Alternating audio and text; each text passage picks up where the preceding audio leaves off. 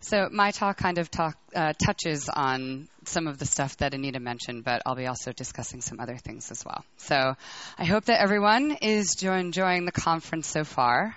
This event is one of my favorites, and I am thrilled to be here in Malmö. Svenska konferensen världens bästa konferensen.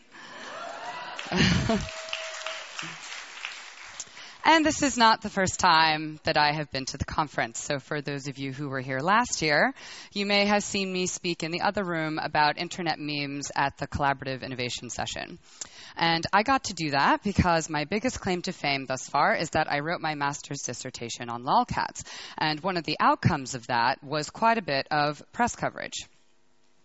And along with that press coverage came a bunch of nasty internet comments. Now, you all just heard Anita speak about her experiences, and using the common vocabulary that pervades our public discourse on this topic, what both of us experienced could be considered online harassment. Now, there are some similarities between the two. For example, many of the critiques that were directed at me were also personal attacks that were related to my gender. But overall, my experience with what I call online negativity doesn't even come close to hers. Like, it was an entirely different story. And this disconnect, the fact that our very different experiences both fall under the same umbrella term, indicates to me that we need to change the conversation that is happening around this topic. And this is at the heart of what I'm going to speak to you about today. So here's a little bit of fun history for you. The first academic article that addressed online negativity was released in 1984 by researchers at Carnegie Mellon University, and it looked at a decade or so of online behavior. So for those of you who might think that online aggression is a relatively new phenomenon, there's a choice quote that I'd like to share with you. Observers of computer networks have noticed uninhibited behavior for years.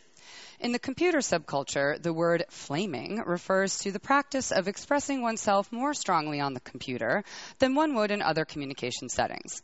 The Defense Communications Agency, which manages the 12-year-old ARPANET, has had to police use of the network bulletin boards by manually screening messages every few days to weed out those deemed in bad taste. So not only was this sort of thing happening back in the 1970s, it was happening when the internet was still ARPANET. However, it's important to note that I am not telling you this to argue that online environments are inherently negative or conflictual. In fact, I'm going to be arguing the opposite, that even though this problem exists within the online arena, it's actually not an online problem. It's a larger cultural and systemic social problem. So over the past few decades, there have been many attempts to address the issue of online negativity, aggression, and abuse. However, nothing really seems to be working that well, and some people even argue that things are getting worse. I don't think that we have an unsolvable problem on our hands, but I do think that there are three misconceptions surrounding this issue that are impacting our ability to effectively address it. The labeling problem, the anonymity problem, and the technological determinism problem, otherwise known as the computers are turning us into animals problem. Each of these issues involve a lack of understanding or misrepresentation of the beast that we are truly facing. When it comes to online harassment, we keep trying to fix the wrong problem, and it's not getting us anywhere. I like to think of it this way. If your house is cold because your window is broken, replacing your boiler is not going to help. Okay, so first up, the labeling problem.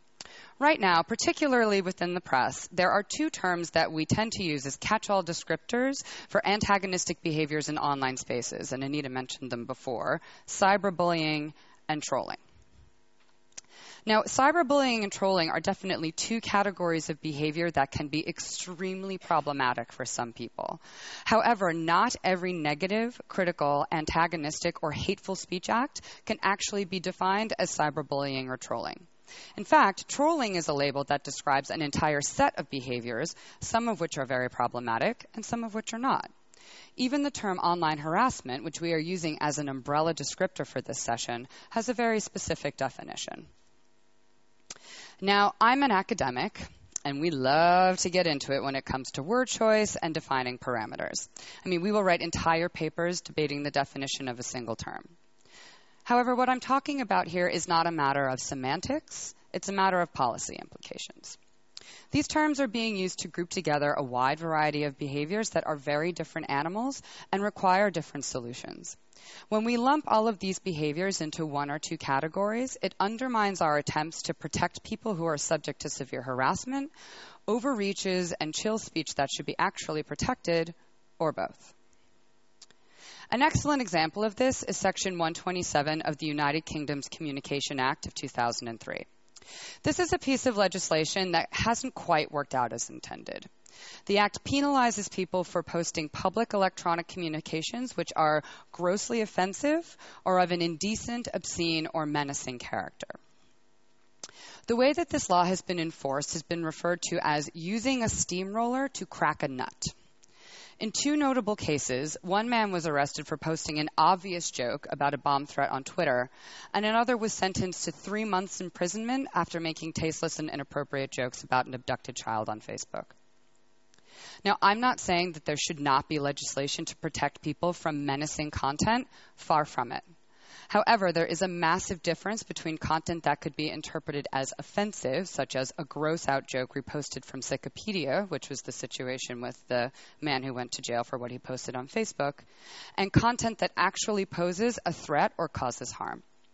Lumping all of that in together, like Section 127 does, effectively guts the law because it overreaches. When we refer to specific types of behavior with vague language or attempt to create catch-all laws, we often put ourselves in a position where we fail to address the problem we set out to solve and end up creating new problems in the interim. Next up, the anonymity problem. Anonymity has long been the bête noire of the online antagonism problem. For years, public opinion has held that because people don't have to use their real name online, they feel free to do and say whatever they want, using the cloak of anonymity to carry out their misdeeds. This has led industry leaders like Mark Zuckerberg of Facebook and Eric Schmidt of Google to push for a real name policy, claiming, among other things, that it will increase civility online. In fact, this was one of the talking points that Facebook used when encouraging people to implement Facebook Connect, that since people's comments would be attached to their real names, they wouldn't dare be crude and mean. Now, I don't know if any of you have been on Facebook lately or on a site where Facebook Connect is being used, but clearly this has not fixed the tone of discourse. Back in 2009, I was talking to a friend of mine who worked at a blog network, and they had just implemented Facebook Connect in their comments section, and I asked them how it was going. His response was, "It hasn't really changed anything. People are still dicks. They're just dicks under their real names." There are a few problems with looking to a real name policy as a fix for online aggression. To start, as I just mentioned, people are still jerks under their real names, but the crazy part is that it can even make things worse. 3 scholars from Carnegie Mellon published a study last year that showed that real name identification actually increased the frequency of expletives in comments for some user demographics. But more importantly, looking to eliminate the ability to communicate anonymously can actually hurt vulnerable populations. It can prevent people from searching for potentially embarrassing health information that they need. And eliminating anonymous communication can even cause the harassment that it's looking to prevent. For example, say that a gay or lesbian person in a socially conservative area was looking to connect with other gay people. In the majority of U.S. states, if they were forced to do that under their real name, effectively outing them, they could be legally fired from their jobs, not to mention being the subject of abuse and harassment. So do people engage in hurtful behavior under the guise of anonymity? Yes. Are they doing it simply because they are anonymous? No. Are there better ways to address this issue without losing out on the many benefits of anonymity? Yes, and I will touch on this in a little bit. So finally, the technological determinism problem, or why moral panics aren't helpful. Technological determinism is a school of thought that operates under the premise that a society's technology drives the development of its social structure and cultural values. When it comes to online harassment, a very common and very technologically determinist point of view is that computers and the internet are turning us into bad people, and that the online environment is causing this problem. The problem with this argument is that it completely negates the fact that meanness and harassment does not happen in a vacuum. The problem here is us. Technology is not the cause. We are the cause. Technology is simply a platform. Now, this is not to say that technology does not play any role in this. The role that it plays, however, is one of facilitation and enabling. Before the internet became ubiquitous, harassment was localized, which is to say that the geographic restrictions of physical space prevented the types, and particularly the massive scale and instantaneous nature of the flash mobs and pile-ons that Anita was talking about and that you see online today. The internet does not have borders, which can be great when you want to see the latest cat video from Russia, and really terrible when you are the target of a decentralized or distributed network that is looking to make your life miserable. It's important to point out, however, that the platforms where this behavior is happening are built to encourage the spread and distribution of content. In fact, this is their business model. Facebook, YouTube, and Twitter make their money off of you and your friends seeing as many posts as possible. And the infrastructure that supports good sharing or virality also supports bad sharing and virality. For many media companies, meanness is profitable. Controversy sells. If you look at some of the most popular websites, they are just like sensationalist newspapers that use celebrity and political scandal to make money. Whitney Phillips, who is one of my absolute favorite researchers, has pointed out in her work that the tactics used by trolls actually mirror the behaviors and the rhetorical strategies of the American mainstream media. So yes, these platforms do add fuel to the fire. But the actual fire that we're talking about here are the cultural logics and beliefs that underpin all of this behavior. Content is not a virus. It doesn't infect us and use us as hosts. We actively pass this content on, and we often do it because it speaks to us on some level. If offensive behavior is happening, it's happening because those who are engaging in it think that on some level, this is okay. And that is not an internet problem. We live in a culture, at least in the United States, where women, people of color, and gay, queer, and transgendered people are still treated like second-class citizens by law enforcement and our legislative bodies. According to the National Institutes of Health, 50% of university-age women in the United States have experienced some form of sexual assault. Half. And yet we are surprised and shocked when rape is used as a threat in online environments. We need to stop acting like there is a difference between the online and the offline worlds. The internet is merely an infrastructure that undergirds pre-existing offline belief systems. If we want to stop online harassment, we need to change the cultural values that fuel this behavior. So you're probably saying to yourself, okay, this seems pretty hopeless. Social change is slow. What do we do in the interim? The easiest answer to this question is to heavily moderate your community sites. In 2011, cultural critic Anil Dash put up a great blog post where he argued that websites and portals are responsible for creating civil environments.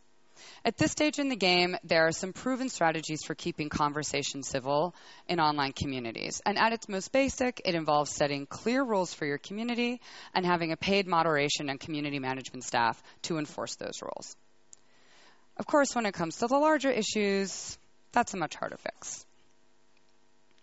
If we want teenagers to stop ripping each other to shreds on their Facebook walls, we need to stop ripping celebrities and other public figures to shreds in the press.